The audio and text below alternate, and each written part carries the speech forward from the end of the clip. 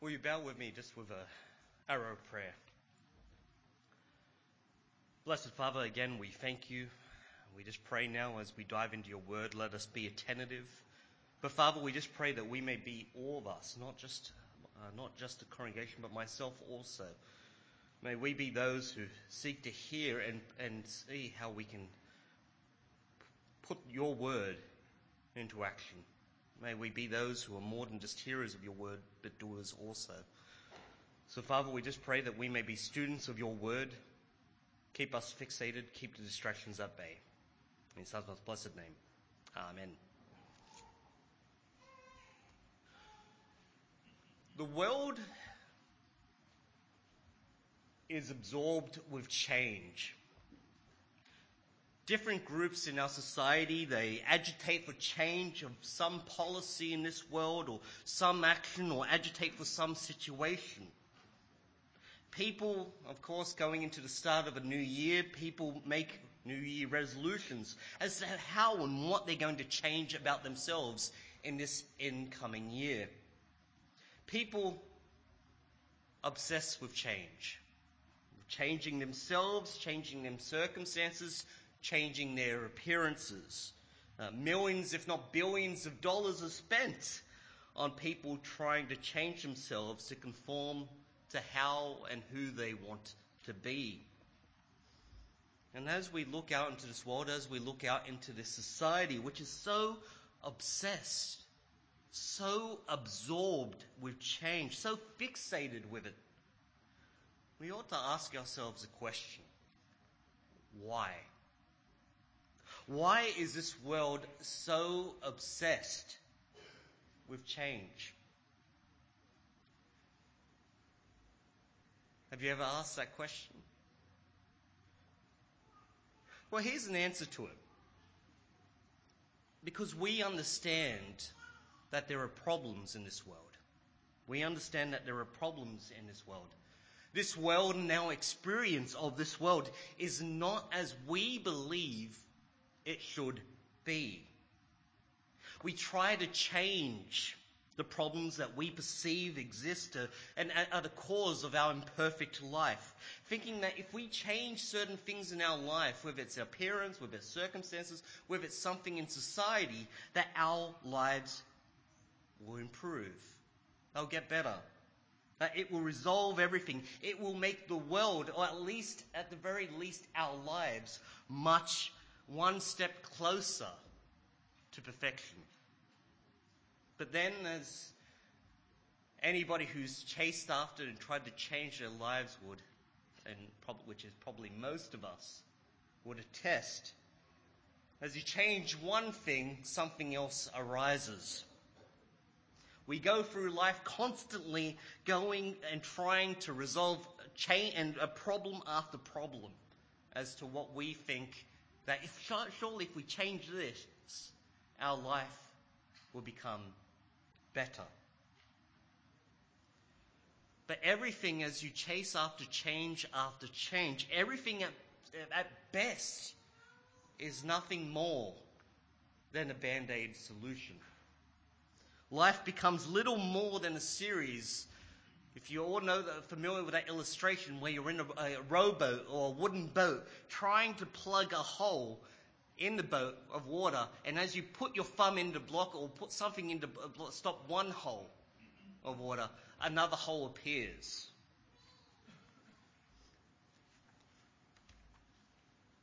Sadly, this is a reality for so many people, and particularly as we attempt to change by pruning away that which we think is the problem.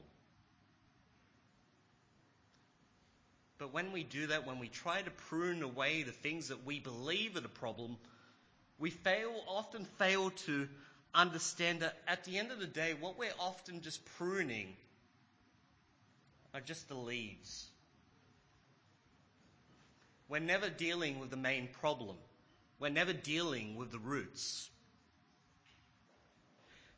Now, as we return to the Gospel of Matthew this morning, and again, we're up to Matthew 9, particularly verses 9 to 13, and like I always exhort and always encourage, Let's always be like the noble Bereans, keeping the word of God open and testing whatever is said against the word.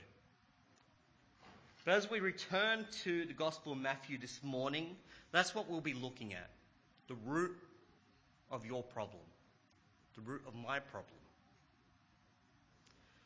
That is, unless this is dealt with, unless this particular problem is dealt with, all you're going to be doing is putting Band-Aid after Band-Aid on your problems without dealing with the cause.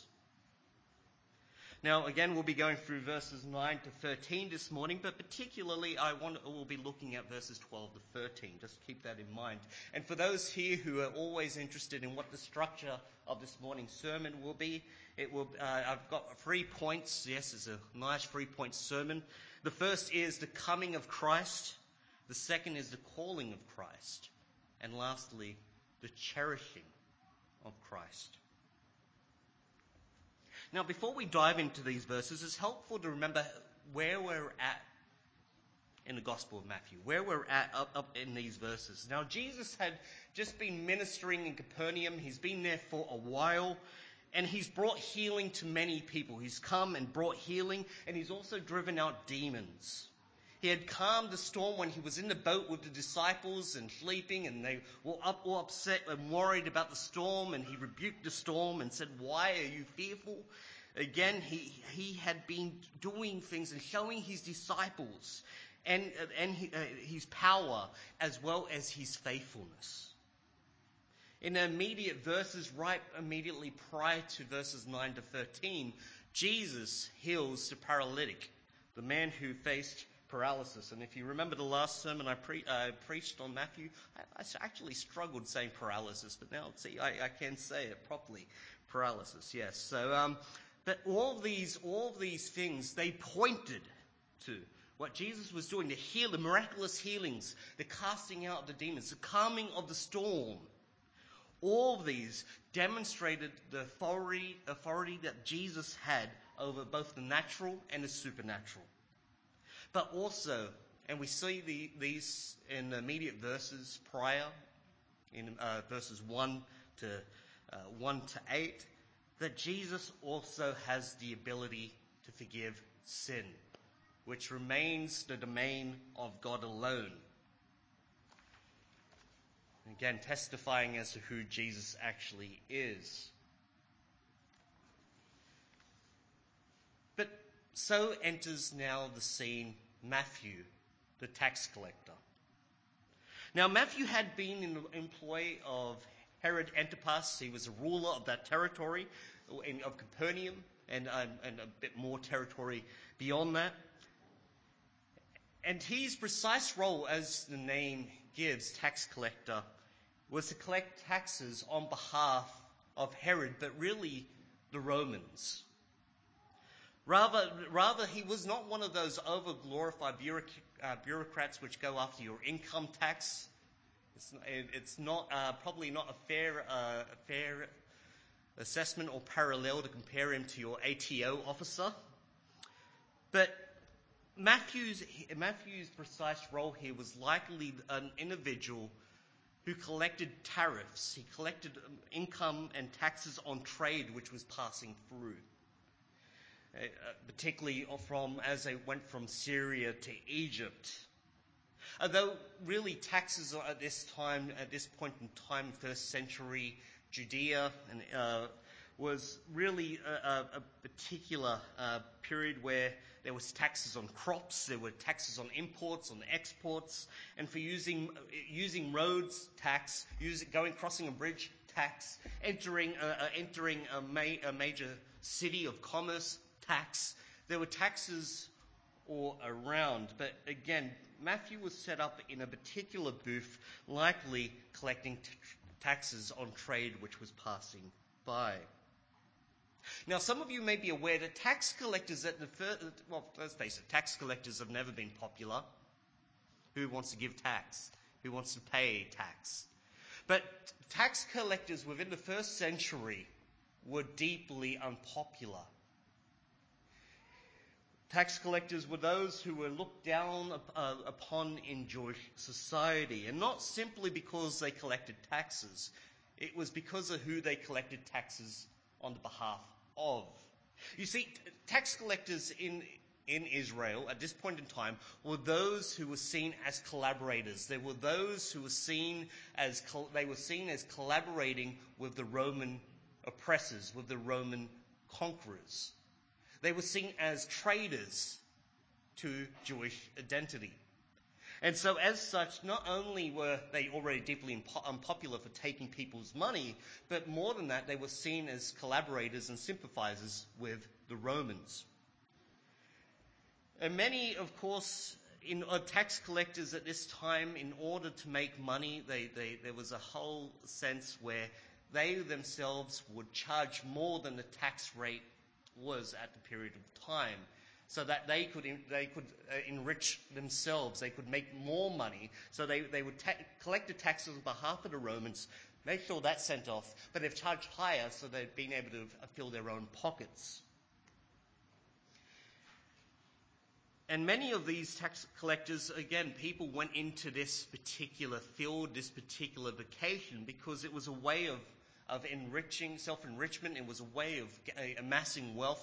It was also a way of financial stability. To make sure that, you want to get by and look after your family. And if you're chasing after money, well, tax collecting was seen as a fairly profitable endeavor.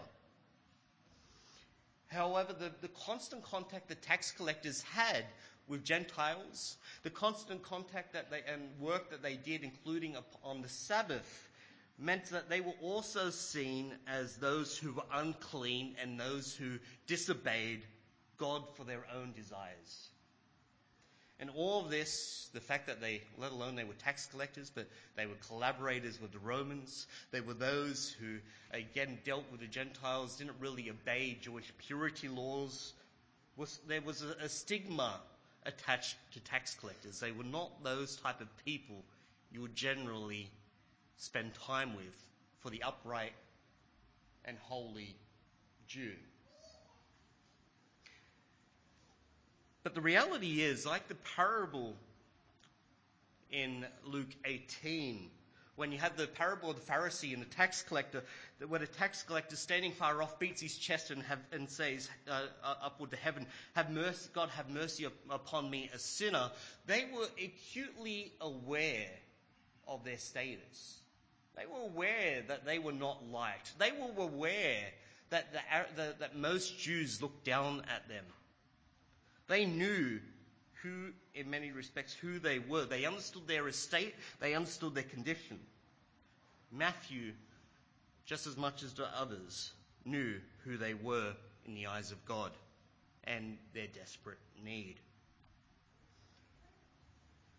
But for the tax collector, for those people who wanted to chase money, those who wanted to chase, financial stability at the cost of how they ought to do things in accordance to the rules and regulations of the Pharisees. Well, the regulations and laws of the Pharisees were seen too difficult to abide by. The law of God was just too much, and really for the tax collector, well, their state of affairs was that, well, they were relegated at the bottom of the social chain, and so be it. That was their way of life. They never saw themselves as being able to really overcome that, and why even try? It was just too difficult. As we see in our verses this morning, despite the stigma that was attached to tax collectors, despite the stigma which was attached to Matthew, Jesus comes to Matthew. Some of you may be aware Matthew is called Levi or Levi, depending on how you want to pronounce it, in the other Gospels. But Jesus comes to a known sinner. He comes to an individual who is held in low repute by God-fearing Jews. And in many respects, this is an example of what we read. This is a beautiful reflection, of what we read later in verses 12 to 13. Because by Jesus going to a known sinner like Matthew, when we look at verses 12 to 13, let's turn there. And when he goes, now when he heard this, he said, it is not those who are well who need a doctor, but those who are sick. Go and learn what this means. I desire mercy and not sacrifice.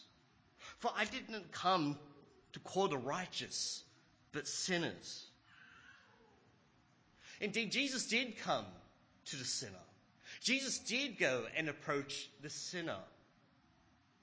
And we see in these verses that we just read, which was in response to the Pharisees, precisely why Jesus came. And that he came because there was a problem that he came to address. He came not for the healthy, he came not for the righteous, but for those who knew they were sick. Those who knew they were sinners. You see, Jesus came to resolve the most significant problem that exists, the sickness that plagues all humanity, and that is sin.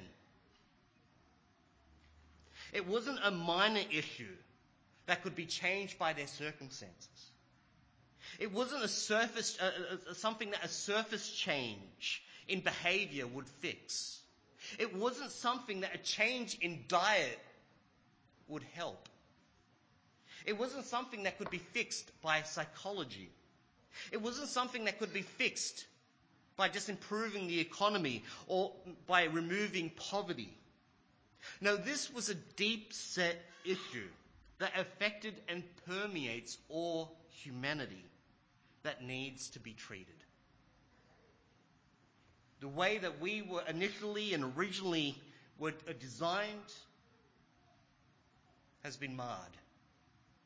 The way of perfect living, which is through communion with God, is no longer achievable for us. And why is that? Because we are wrecked with sin. Our hearts are corrupted, impure, not good. We don't desire the right things. Those things which align with God we run away from. Instead, we desire self-gain. What's best for us is seen as the height of what we ought to do, often at the very expense of others. We shift blame to other people. We want vengeance against those who we perceive as wronging us. We lash out at people. We're entitled. We don't like people telling us what we can do or what we can't do. This is why we need to remember that the biggest problem that exists for mankind isn't something that's external to us. The biggest problem is us. And because we're the problem, because of the way that we are captivated and enslaved to sin, to things which are opposed to God, there is no way at all that mankind left to his own devices would be able to overcome this problem. Because we're corrupted to our innermost core. It's not our actions which corrupt us. It's that we're already corrupted, that our actions are therefore corrupt. And anybody who, and trust me, I have met over the years people, professed Christians even, who believe in their own mind that they're good and perfect. If you ever believe that you're good and perfect, let me ask you to talk to those people nearest and dearest to you as to whether you're without blame or without problems. And get them to give you an honest answer.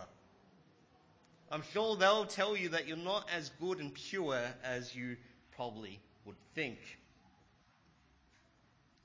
But there's a statement that's often thrown around, and it's one that you've probably heard many times, but they're only human. They're only human. But ironically, that statement is a reflection and an acknowledgement of humanity's imperfection and the fact that humanity is flawed and has problems. They're only human. It shows that we're not perfect. It shows us we're not good. It shows us we're not right. But rather, when a statement like they're only human, which I've heard many times, it's an acceptance, it's a resignation to the existence of the problem with a flawed understanding that there's nothing that can be done about it. Just the way I am. I'm only human. And so rather than dealing with this core main issue that needs to be dealt with, humanity instead chooses to chase after everything else and try to change everything else. It tries to prune away every other problem it can come across and try to put band-aids on, thinking that pruning these things will somehow make us more perfect and make the world perfect, but we're not dealing with the innermost foundational problem. The most significant one that exists. And this problem that exists for all humanity is graver and more significant than we think. Even if we know what sin is, even if we know the depths of sin and that we hate sin, sin is always worse than we think. Because we have a tendency, don't we, brothers and sisters, to often minimize our sin in our own lives. We fail to see it for what it is. But the problem of sin has affected not only our relationships with each other and has caused so much pain and grief in this world, but it has put us totally at odds with our Creator. Instead of following His ways, we desire and want to follow things our way. And often we chase after those very things which tend to hurt us, which actually are detrimental to our lives. Despite we chase after these gleaming objects, thinking that they'll somehow be our salvation, they'll somehow make our lives improved, but when in fact they hamper our true prosperity. We chase after all these supposed solutions to our perceived problems, not realizing that unless we deal with the main problem that exists, all else is for naught. All else is for naught. You look into this world, and they will offer plenty of solutions as to how you can fix up your problems. Self-help guides and gurus, ways to, of course, again, like I've said, change is a multi-billion, if not trillion dollar industry. But chasing after all these things without dealing with the main cause, at the end of the day, is foolishness. Because this problem, this selfish love of oneself above all else, this impurity where we lash out at one another, where we attack one another in our minds, in our speech, it will not stand. It will not. Because one day, each and every person will need to give an account for what they've done with their lives. And guess what, brothers and sisters? Saying we're only being human will not count as a proper defense.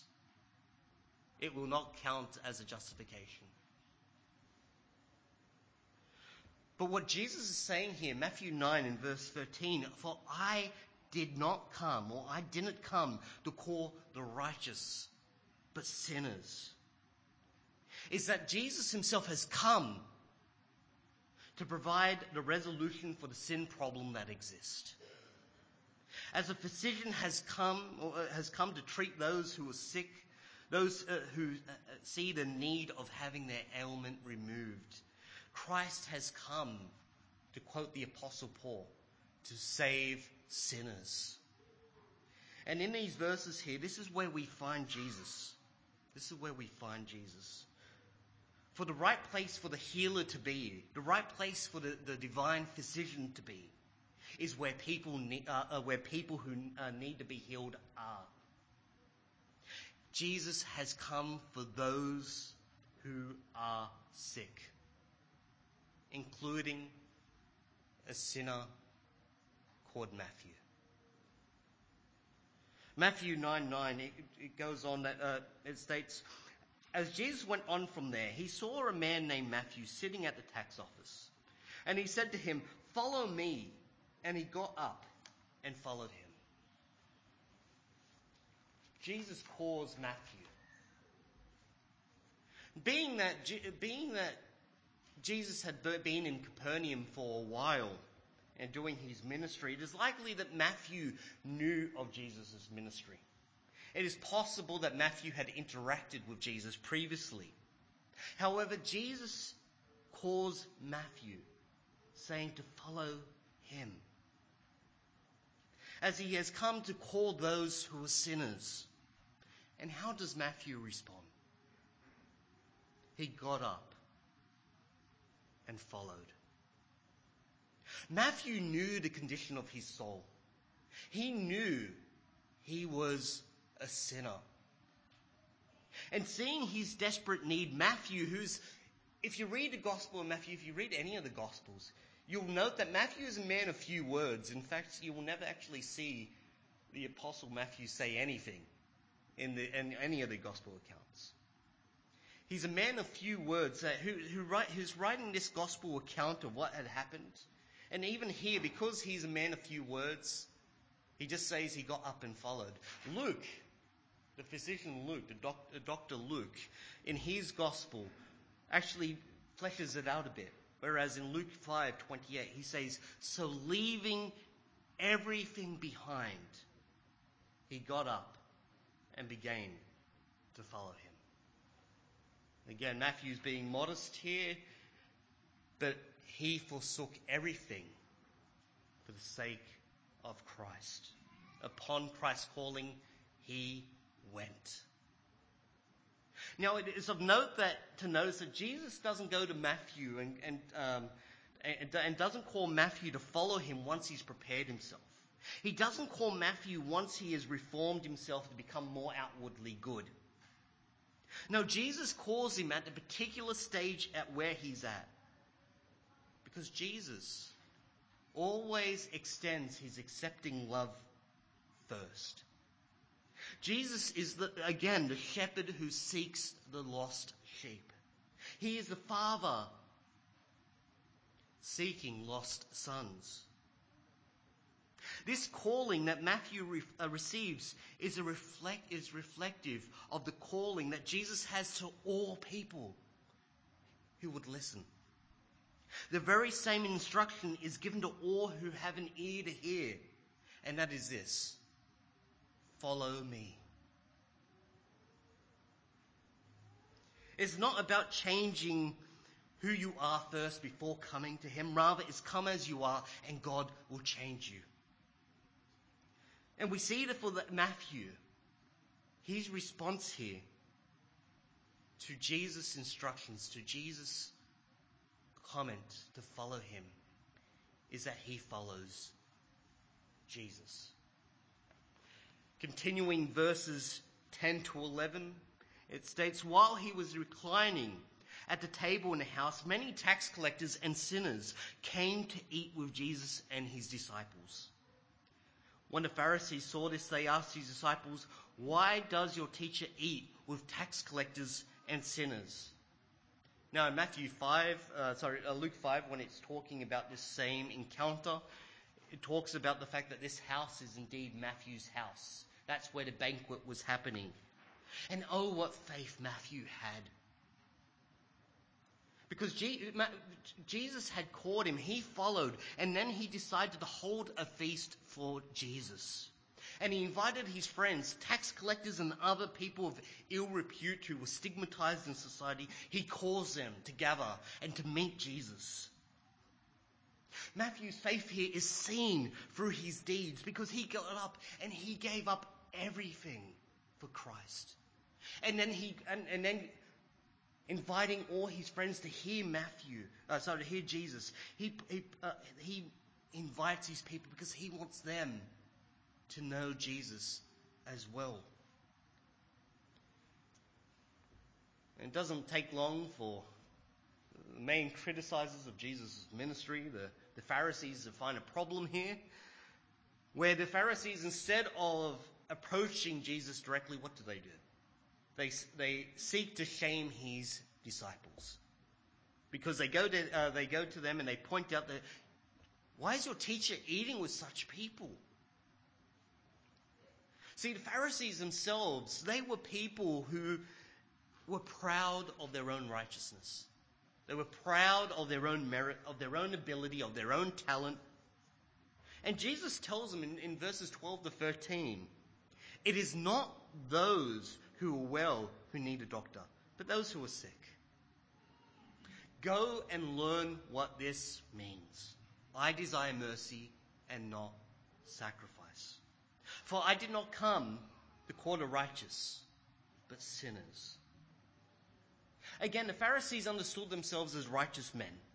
They did not associate with those people who were stigmatized, who were seen as sinful people.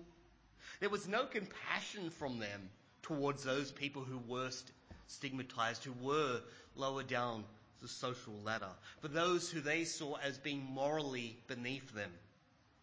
There was no attempt to help them. There was no attempt by the Pharisees to minister to them, to point them in a merciful way to God. Instead, Jesus rebukes them elsewhere that they did not even lift a single finger to help those people in who they were instructing and teaching. And in rebuking them here, Jesus quotes Hosea 6:6.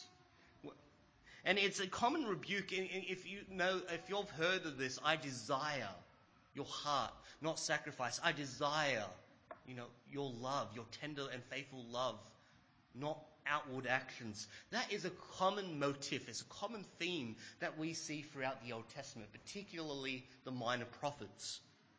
But this common rebuke to the Israelites, to the Pharisees, is again a reminder that they cared not about God.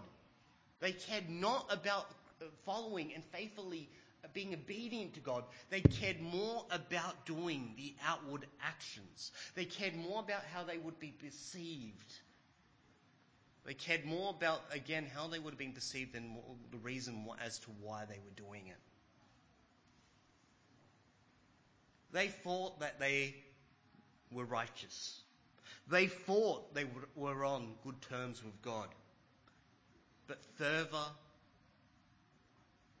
could they be from the truth? Because the fundamental problem for the Pharisees was that they were blind and they were deaf. They could not see themselves for who they were. They could not see who they truly were. They could not see their hearts. Rather than they compared themselves to others. They compared themselves to the tax collectors. They compared themselves to those who were morally beneath them. And when they compared themselves to them, they went, well, in comparison to this guy, I'm doing quite well for myself. And they thought that was sufficient. That was good enough. And so when Christ came, the call of Christ to follow me is extended to each and every person who will listen, who will but listen. But the Pharisees, they don't see their need. As Matthew Henry, the late 17th, early 18th century theologian and commentator puts it, those who suppose their souls to be without disease will not welcome the spiritual physician. And indeed, they did not. They did not welcome Jesus. And this is why Jesus states, I did not come for the righteous, but sinners. This is why Jesus is telling them, go and meditate and think on Hosea 6:6. He's not saying go and think of it, but think of it right now. Hosea 6:6. Jesus is telling them to examine themselves, to put themselves up in front of a mirror, a theological mirror, and to see themselves for who they truly were. That they weren't righteous. That they would see their need and come to Christ. That they would see their sinful state. That they would see that their works are not actually good works that they think they are. That they are little better than those people that they condemn and look down at. Again, Romans 3 tells us that there is no one righteous, no, not one. All have forsaken God, all have run astray. There is no one righteous, no, not even one. This is why when Jesus states, I have come, not for the righteous, but the sinner, there is no one who's truly righteous. He has come for all sinners, if only they see the state of their soul. Yet these are the two responses to Christ when Christ calls people to follow him. There will be those who, like Matthew, who see their need and they go to him, willing to forsake all for the sake of Christ. Willing to become poor by the standards of the world, by the unsurpassing riches of Christ. But then there are also those who will ignore this call because they see no need. They see no point. The problems they believe that exist in this world can be fixed by their own hands. And so they'll constantly look to resolve all the problems by their own works, by their own ability. And so when the call of Christ comes forward to follow me, what do? They prefer to follow themselves. All the way to the judgment and the damnation that they will incur for it. Because the worst lie, brothers and sisters, that people can ever hear and believe is that everyone is healthy and in no need for a remedy to sin. That the central problem remains unaddressed while we attempt to somehow fix up all the smaller issues that exist and think that that somehow will fix everything when it won't. Because the problems in this world will continue to exist because sin abounds. Pruning is not enough. Because on whose standards and whose conditions are we saying and dealing with these minor problems in our lives to make our lives better will somehow fix the problem? It won't. It's not certainly not on God's standards, certainly not on God's conditions. We delude ourselves into thinking, if we just change certain things, maybe our diet, maybe our circumstances, our lives will improve. Maybe if we rally our government to introduce a new policy, maybe we remove poverty, the world will become perfect overnight. We'll be able to hold hands, sing Kumbaya, and that's that. No. While sin exists, the main problem exists. And it can only be dealt with by the one who has come to remedy the problem. But this is the wonderful thing in these verses. They show the heart of Christ. Christ calls all who have ears to listen to him. He has come as a divine physician to heal those who are sick. Those of us who recognize that we are indeed sinners. J.C. Ryle, the 19th century Anglican bishop, puts it this way: the first thing is needful. In order to have an interest in Christ is to feel so deeply our own corruption and be willing to come to him for deliverance. We are not to keep away from Christ as many ignorantly do, because we feel bad and wicked and unworthy. We are to remember that sinners are those he came into the world to save. And that if we feel ourselves such, it is well. Happy is he who really comprehends that one principal qualification for coming to Christ is a deep sense of sin. See, Christ beckons and calls all of us to go to him, not to shy away, not to believe that we're not good enough or not worthy enough to go to Christ. No, Christ constantly exhorts throughout Scripture that he will give each and every one of those who follow him rest. That they will find room and board with Christ. That he will never turn away any person who goes to him, who see their need and their limitations and imperfections and go, I need Christ because I have this problem that exists in that I am a sinner and only he can resolve it. No, we are called to come to him and not shy away. And why is that? Because he first came to us. Christ has so tenderly came to us. He has become the sin bearer by dying on that cross to remedy the most significant problem that we will ever have. And we, like Matthew here, are called to follow him by faith. Christ has come not to call the righteous, but sinners. Not for those who believe and think that they are well, but for those who are sick. Jesus is, and how wonderful it is, a friend of sinners.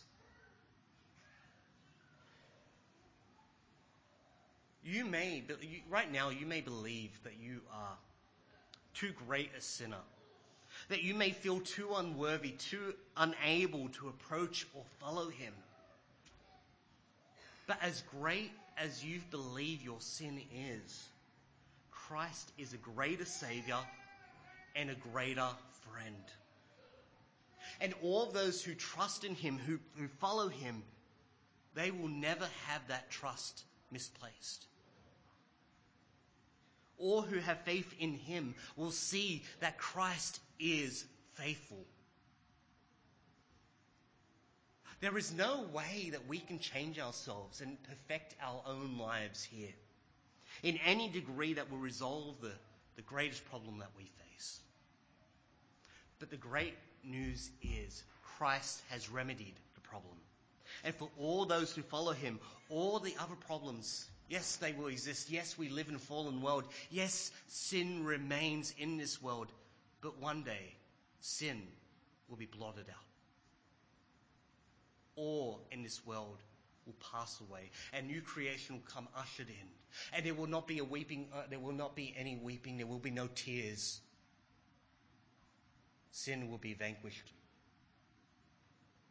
in its finality.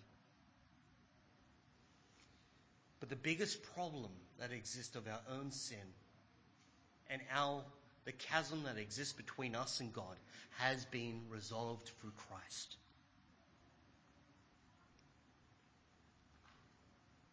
But the best thing that we can do, the best thing that we can remember, that as we live in this fallen world, is that we are the greatest problem. The problem isn't external factors. The problem is not the set of circumstances you may find yourself in. The problem is us. How often we forget in the church that we are a hospital. We should never be surprised to find the fact that there is sin in the church. We should be those which are quick to deal with it, but we are but sinners. You might have noticed this sermon I've titled A Sinner Called Matthew. But the reality is, it's quite right to say that there's also a sinner called Brett. We're all sinners. We're all our own greatest enemy. But We have a friend in Christ, a surety that we can always trust in. And for us who follow Christ, for us who say, yes, I profess and follow Christ, I pray that we will never minimize our own sin and always understand our own neediness of Christ. And may that never change. To quote Ryle again, sinners we are in the day we first come to Christ. Poor, needy sinners we continue to be as long as we live, drawing all the grace we have every hour out of Christ's fullness. Sinners we shall find ourselves in the hour of our death, and shall die as much indebted to Christ's blood as in the day we first believed. Brothers and sisters, in a world where we live, which is so obsessed with change, which is so obsessed in thinking that we can fix our own problems by pruning the leaves and not dealing with the root matter. May we remember what Pink says here, where A.W. Pink states, the great mistake made by most Christians is hoping to discover in themselves that which is found in Christ alone. We cannot fix ourselves, but we have a great fixer. We have a great Savior. We have a great friend. When Jesus says, come, follow me, will you follow? My hope is that you will. That we are all willing to forsake all things for the sake of Christ, who is better by far. And as we focus upon Christ, everything else in this world will seem strangely dim. Because that is the true solution to our greatest problem, Jesus Christ. Let's pray. Dear blessed Father, we again thank you for the fact that we're able to call upon Christ. We thank you for the fact that you so loved the world that you sent your one and only Son, that whoever believes in him shall not perish but have eternal life. Father, we just pray that recognizing that this call to follow Christ is to all, that we may be those who not only heed the call, but be those who point others to the call also. Recognizing that the only way to fix the problems in this world is Christ. Father, that as much as we can do to prune, to change things, and there's nothing wrong with making certain changes, but that nothing will deal with the root issue other than believing in Christ, believing in the one who has come for the sinner, who has come for the sick. And Father, we are sickly people in need of your grace through Christ. And so, Father, we just pray that as those here this morning, as those who profess Christ, Father, help us to keep looking at Christ as our greatest need, our greatest friend, our greatest Savior, and that our problems can be found and solved in him. Maybe not now, but all of them will be resolved in eternity.